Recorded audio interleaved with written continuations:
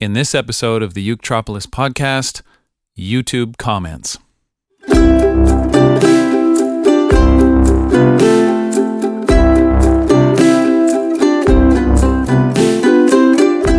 Welcome back to the Uketropolis podcast for more real ukulele answers to real ukulele questions. I'm your host, James Hill, and in this episode, I'm going to do something that I've never done before. I'm going to go outside the Uketropolis bubble and take questions from YouTubers. So, buckle up and let's see what we get.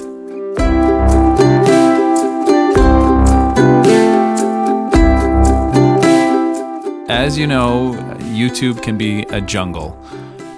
Comments can go right off the deep end really quickly. And I just want to start by taking my hat off to the YouTube ukulele community for keeping things really positive and sincere and supportive when the, relative anonymity of YouTube could lead people and does lead people into very dark places in these comment sections. But you know what? The overwhelming majority of comments and questions that are posted on my videos on YouTube are positive, they're supportive and sincere. And I just want to tip my hat to those of you who have participated on YouTube. Thank you so much for keeping it about ukulele and maintaining the spirit of the ukulele in those conversations. Thank you. The first question today comes from Lydia, and she's just finished watching quite a recent video, actually, that I posted to YouTube called Ukulele Jazz for Beginners. And this video came out in tandem with the launch of the complete ukulele jazz course at Uketropolis as sort of a way to get people believing in themselves that, yes, you can play jazz, and jazz is not as scary as you might think. In fact, sometimes it's easier than the things you thought were easy. So I wanted to put out a video that really outlined that for people and gave them some confidence. And Lydia has just finished watching this video, Ukulele Jazz for Beginners, and she says, "Hello, James. Thanks for that. I'm on Booster Uke right now." So she is actually a student at Uketropolis, but not in the jazz course. And she says, "Now I'll have the wonderfully agonizing choice of whether to do ukulele jazz or the ukulele way after I'm finished with Booster Uke." She says, "Life used to be so simple." I want to take a moment to speak to this because there are a few students who I've talked to recently who have been in this same boat. And the issue is that when you start with Uketropolis, if you start from the very beginning and you do Ready Steady Ukulele for $1, that's the absolute beginner course, then the path from there is pretty clear. You go on to Booster Uke, which is super fun. It's still the most popular course on Uketropolis. And then after that, there's this kind of fork in the road, or at least that's what it seems like, where you can either go with the ukulele way, which is for intermediate to advanced players, and you can also go for ukulele jazz, which is also aimed at intermediate players who want to take that step to becoming advanced players. And so what do? Well, let me just clarify what those two paths actually mean. The ukulele way is totally devoted to one style of playing. And that style of playing is what I call the solo style of ukulele. I grew up with that term, solo ukulele, and understanding that to mean that you could play on your own, on the stage, with no accompaniment, because you are playing the melody, the chords, and the rhythm simultaneously on one instrument. So you could play the concert solo. That's solo ukulele. And as an example, instead of playing just a melody,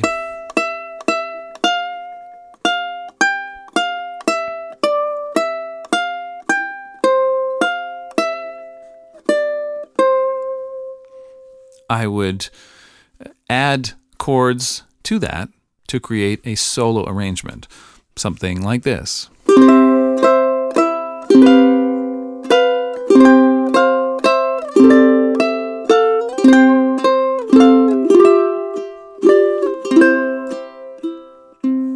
Okay, that's an example of one of the arrangements from the Ukulele Way, where you take a simple melody and you build the rest of the musical accompaniment around it, and you learn how to play both at the same time. That's a style of playing. It's not a style of music. It's an approach to the instrument. So we can do this with jazz songs. We can do this with folk melodies. We can do it with classical pieces, and that's exactly what the Ukulele Way does. It's not one genre of music, it's one style of playing, and that's the solo, what sometimes is called the chord melody style of playing. So that's one path that you have, and that is such a journey unto itself that you really need to focus on it, and you need to have sequential lessons, a methodical approach, and some great repertoire to really motivate you to continue down that path. That's exactly what the Ukulele Way is about. Now, on the other hand, you have this new course, Ukulele Jazz, which is entirely devoted to one thing as well, but it's entirely devoted to one genre of music. It's entirely devoted to jazz. It's not all about how to play the melody and the chords and the rhythm simultaneously. In fact, we take each one separately. You dive headlong into jazz. You learn how to play the chords, how to understand the harmony. You learn how to improvise and pick the melodies. You learn how to sing the melodies, but you don't learn how to play them all simultaneously. That would just be kind of nuts. I mean, that would just be too much. So Ukulele Jazz takes a deep dive into one style of music, and the Ukulele Way takes a deep dive into one style of ukulele playing. So that might sound like a subtle distinction, but it's pretty massive when it comes down to the tin tacks of what you're actually practicing from lesson to lesson. So if you love playing all the parts all at once on one ukulele, it's the Ukulele Way for you. And if you love jazz, or if you're very curious about jazz, then Ukulele Jazz is for you. But what I've been finding is that a lot of students say, look, I just didn't want to make a decision. I'm doing both. I'm jumping back and forth between them, and they're really complementary. Anytime I wake up in the morning and I don't feel like learning a solo ukulele arrangement, I just pop over to Ukulele Jazz. It's right there in the same account. I don't have to log in twice. I just can go back and forth between these courses, and they just keep each other interesting. So all that to say that, be clear about what those two paths are, but in the end, a lot of students are saying, I just didn't want to choose. I'm doing both. So, Lydia, good question. It's up to you, and I hope that explanation helps. Now, I want to keep going just for a sec on Lydia's question, because she, in the same comment, gets to a more specific question, and that is this one. The B-flat major 7 chord, she says, sounds so mournful. She says, why does it sound so mournful if it's a jolly major chord? B-flat major 7. Why doesn't it sound a little more jolly? I thought this was such a good question because, I'm not sure if I would choose the word mournful for this, but certainly more introspective and more complex than the B-flat major chord, which is that. But when I put that major 7 in there, I get a really different take on the B-flat harmony. So this is a great question, and it gets back to the fact that in jazz, the basic unit of harmony is a 4-note chord, whereas in a lot of pop music and folk music, the basic unit of harmony is a 3-note chord. So there's a 3-note chord called C. Here's a 3-note chord called F. Here's a 3-note chord called G. And back to C. Now, even though I'm playing those on a 4-string instrument, it looks like I'm playing 4 different notes. As many of you know already, one of those notes is doubled. If you look closely, you'll find which one it is in any given chord, in any given triad, I should say, like C, F, or G. But the minute you start adding numbers to the chord names, it usually means that we've got more than 3 notes, and that's exactly what happens in jazz. So C major 7, maybe F6, maybe G9, or C6. And that sounds really different from the first thing that I played. This is very different than this.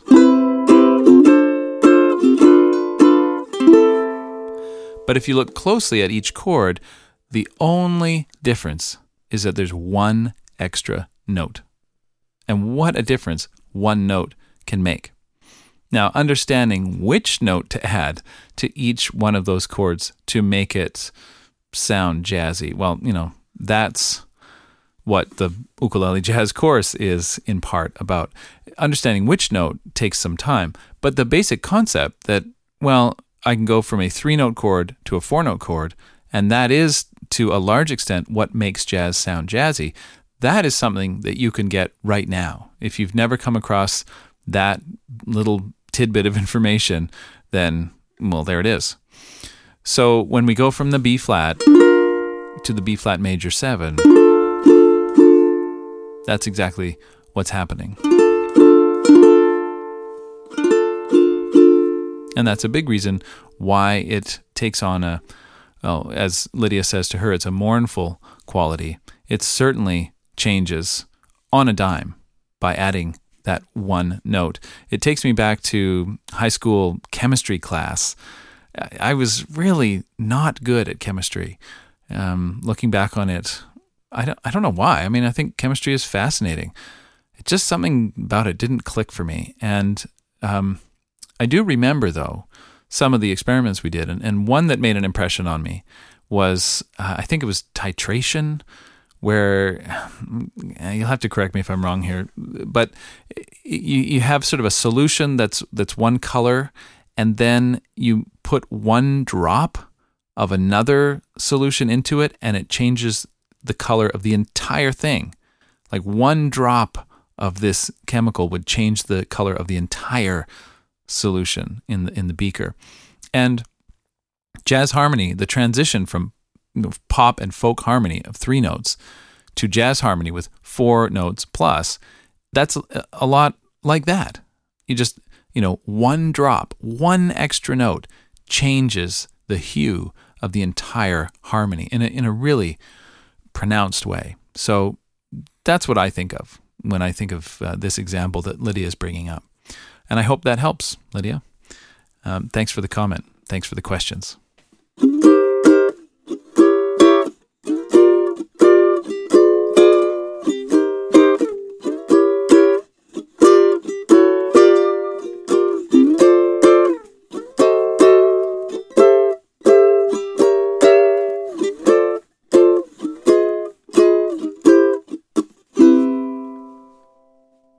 I'm going to turn now to a video that I posted a while back called How to Strum Really Fast, and a comment that came through from Mia.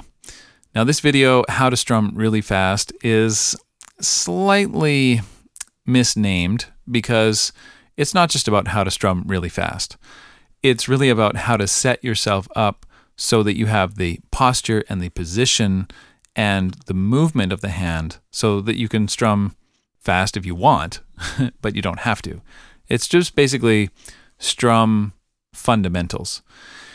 And so Mia posts a question below that video, and she says, yeah, I still don't know how to strum.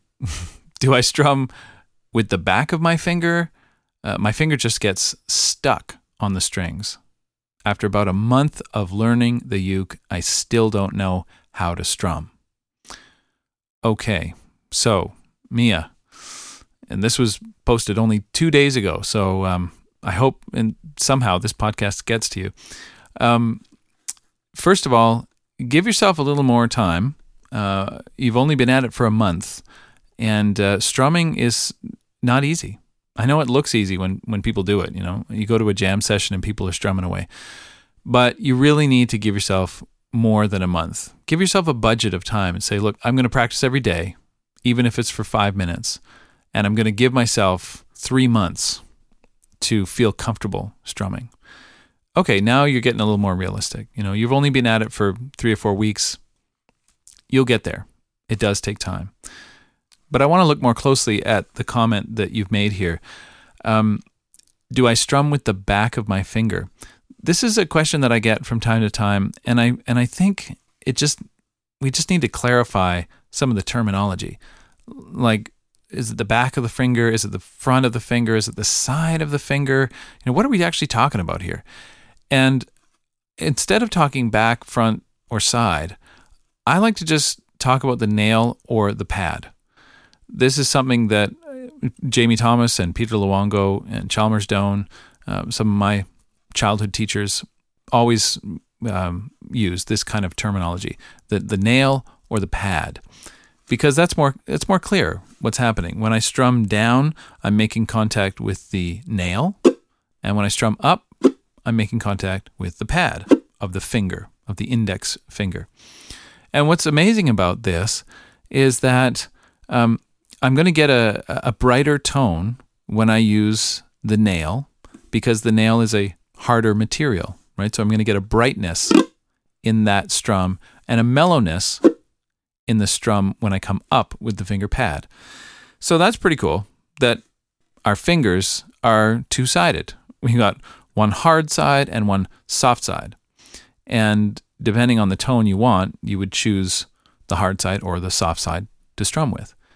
And the really amazing thing is that your thumb is also designed that way, where it has one side with a nail on it that gives you a brighter, more brash tone, and the other side, which is more mellow and soft. And the fact that these are opposing each other, the finger and the thumb, mean that you can get either one of those bright or mellow sounds in either direction. So if I want to sound mellow all the time with all of my strums, I would use thumb on the way down and index pad on the way up. Like if I was strumming a lullaby, I might use that because it's just very mellow, just the pads of the fingers.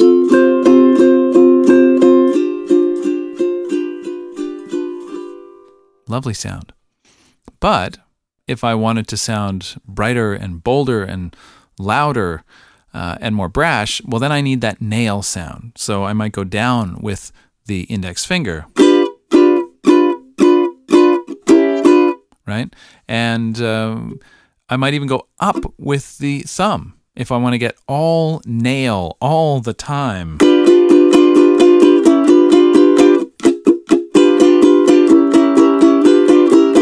That wouldn't be my choice for a lullaby, but it gives me that brashness and the brightness in both directions.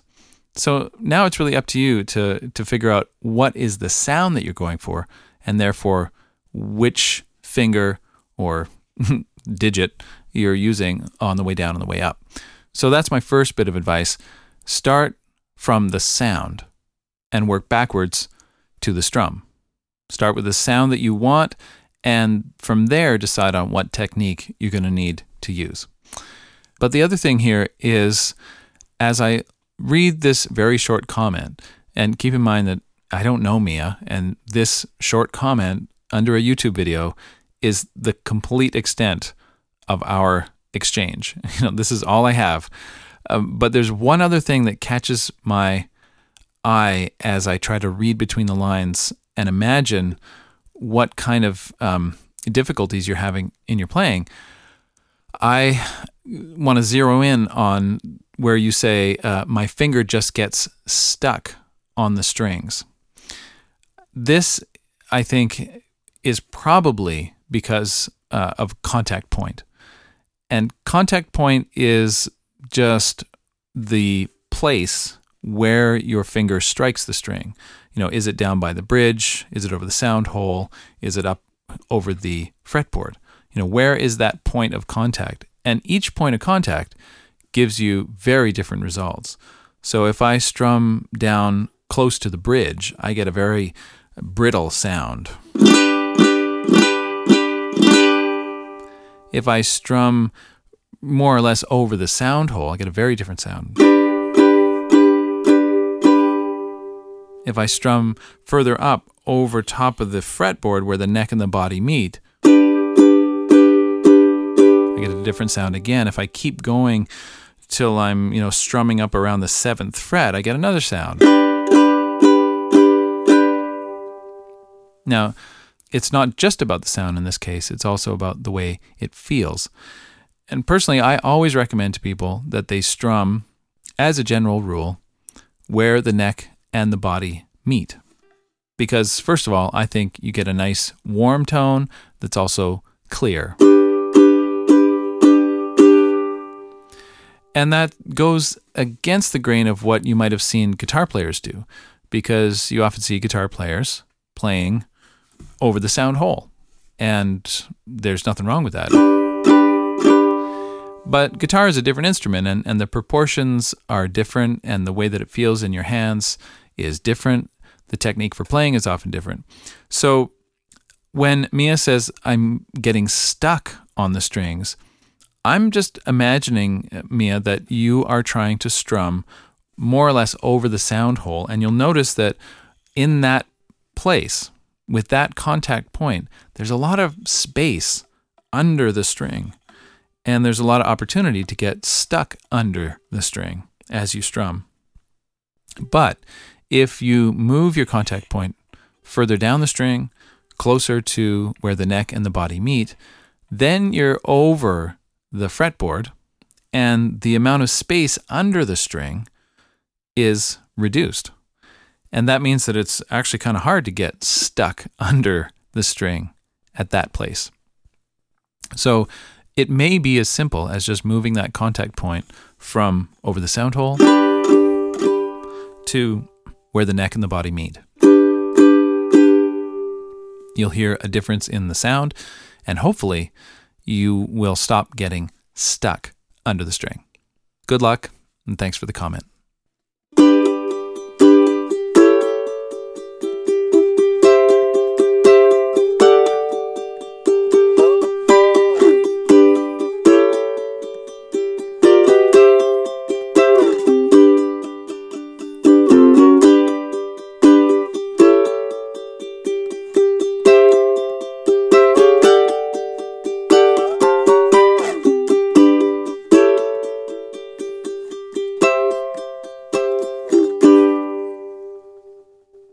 Let's do one more quick question.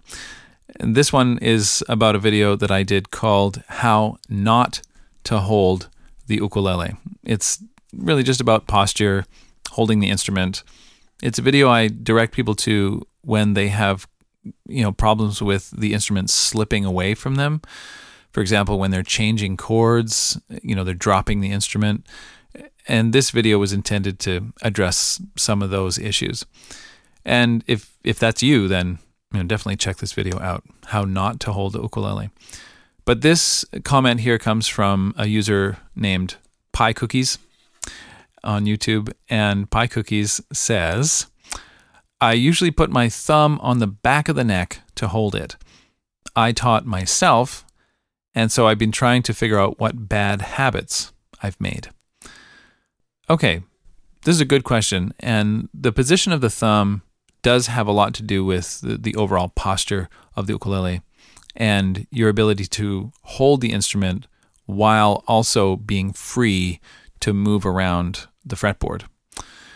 And I'm going to go back in my memory bank here. I remember when I was a kid in class in, like grade 4, grade 5 with Jamie Thomas, who's an incredible sort of dynamic, just force of nature in the classroom. Very fun.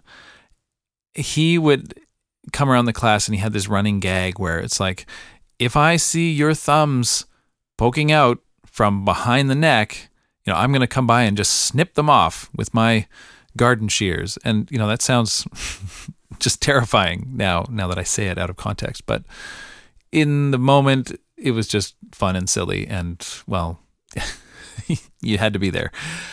So anyway, the idea of keeping the thumb behind the neck where it can support the fingers and be opposing the fingers so that you have a vice grip between the thumb and the fingers, that makes a lot of sense.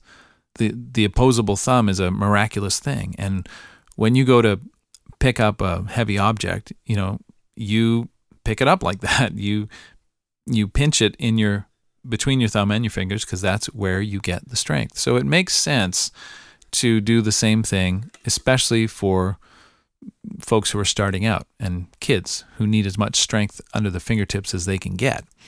That makes sense, but it's not the whole story. It's a starting point. So as you grow and continue to explore this instrument, I think you'll find that the thumb position ultimately is a dynamic thing, and it depends on what you're trying to do, where the thumb is going to be. And this can take many forms. I mean, for example, if you play a diminished 7 chord, a 4-finger chord where each finger has a note that it's responsible for, you might find that your thumb is moving around to the side of the neck, almost but not quite touching the 4th string. That's where my thumb is when I'm playing chords like that, which happens all the time in jazz.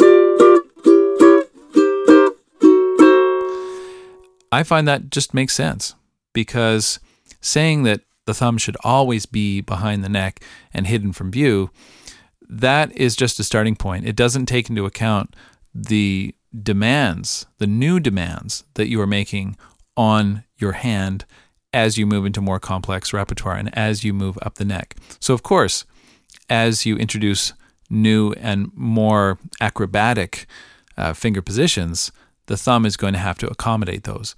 Sure, when I go back to playing the songs that I was playing in grade 4 and 5,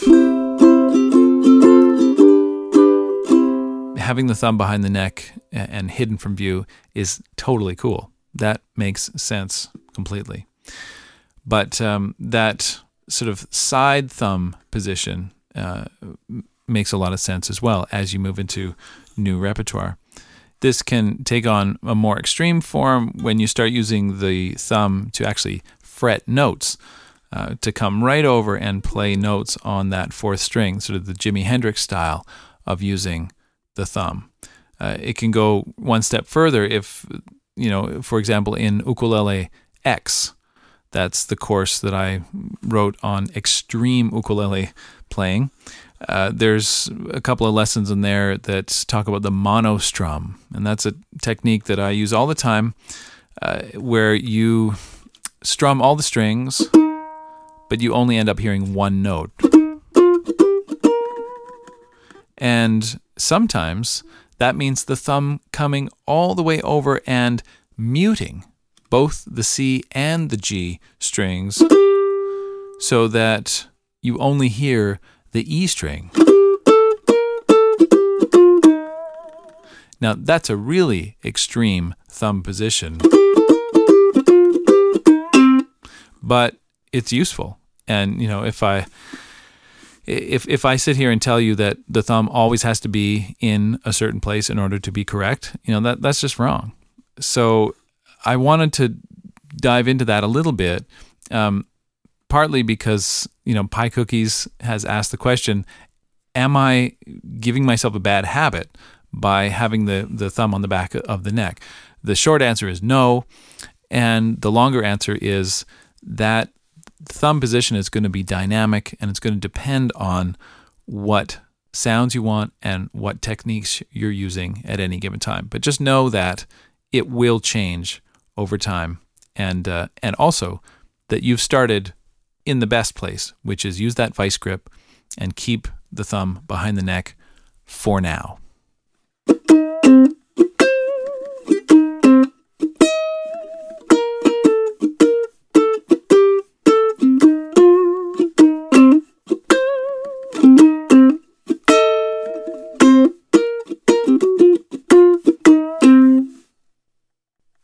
I'm going to close out this special YouTube edition of the podcast by sharing just a few comments that made me laugh, and to say again how much I appreciate the positivity in the YouTube ukulele community. Thank you so much for your kind comments, your supportive comments, your genuine questions, and for showing me so much love, so much aloha over the years.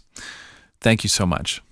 First up is a comment from Rajna, who's talking about a video where I'm promoting my book, Duets for One. And Rajna says, I just got your book and I'm so excited. Like when I was on the way to my first date several decades ago. I love this. I'm so happy that a book of ukulele arrangements can give you that same feeling. Way to go. Next is a comment from Sean. Sean has just watched my arrangement of Voodoo Child, and he says, I was just sitting here feeling inspired with my uke. So I said to my wife, honey, I think I'm going to learn James Hill's version of Voodoo Child. I just finished watching Voodoo Child after not seeing it for a while, and I really hope she doesn't remember what I said. Sean, I hear you. Seriously, I don't think I would attempt James Hill's version of Voodoo Child right now either. It's when you really have to warm up to that one, or you'll pull a muscle. Here's another one from a user named Dying Malls. This user says, I can't remember what video this was on. It says, I like the E note a lot. I used to have a terrible relationship with it, but I got used to it. And now it sounds good with the songs I play. Smiley emoji. I just love this, that you have a relationship with the notes, and that relationship changes over time. I can totally relate to this. Over time, there have been certain chords and notes that have been a real slow burn for me that I've gradually warmed up to and now I love, but didn't love at first. So I hear you. I'm going to finish here with one more. This is a comment from Heidi. Heidi is commenting on a video tutorial that I did for one of my favorite jazz standards of all time, Satin Doll by Duke Ellington. If you haven't tried this already, you're going to love it. It's 12 chords with only 2 chord shapes. This song on the ukulele is way easier than it should be. If this doesn't give you the confidence to try jazz on your ukulele, then nothing will. So check it out. Search Satin Doll Ukulele on YouTube. You'll find it. I know you're going to have fun. This comment from Heidi is great. She says, I've always hated this song, but only because I only ever heard it performed as a cheesy Wurlitzer organ arrangement played at a horse track. The arrangement was so off-putting, it soured me on the song, and I've stayed away from Satin Doll for years. But for some reason, she stuck around and kept watching this video, and she says, 30 seconds into it, boom, the light goes on, and now this song is awesome to me. James, you didn't just teach me a chord change, you turned my musical world around in one bar chord combo and taught me to appreciate the song after decades of hate for it in just a handful of minutes. Thanks. That really, it made me laugh, and it also was really touching. I love this, that you can learn to love something after making up your mind a long time ago that you didn't like it. I replied to this comment and I said, wow, that's amazing, Heidi. I hope the same thing happens for me and the song MacArthur Park. And she shoots right back and says, "Some doors man was never meant to open."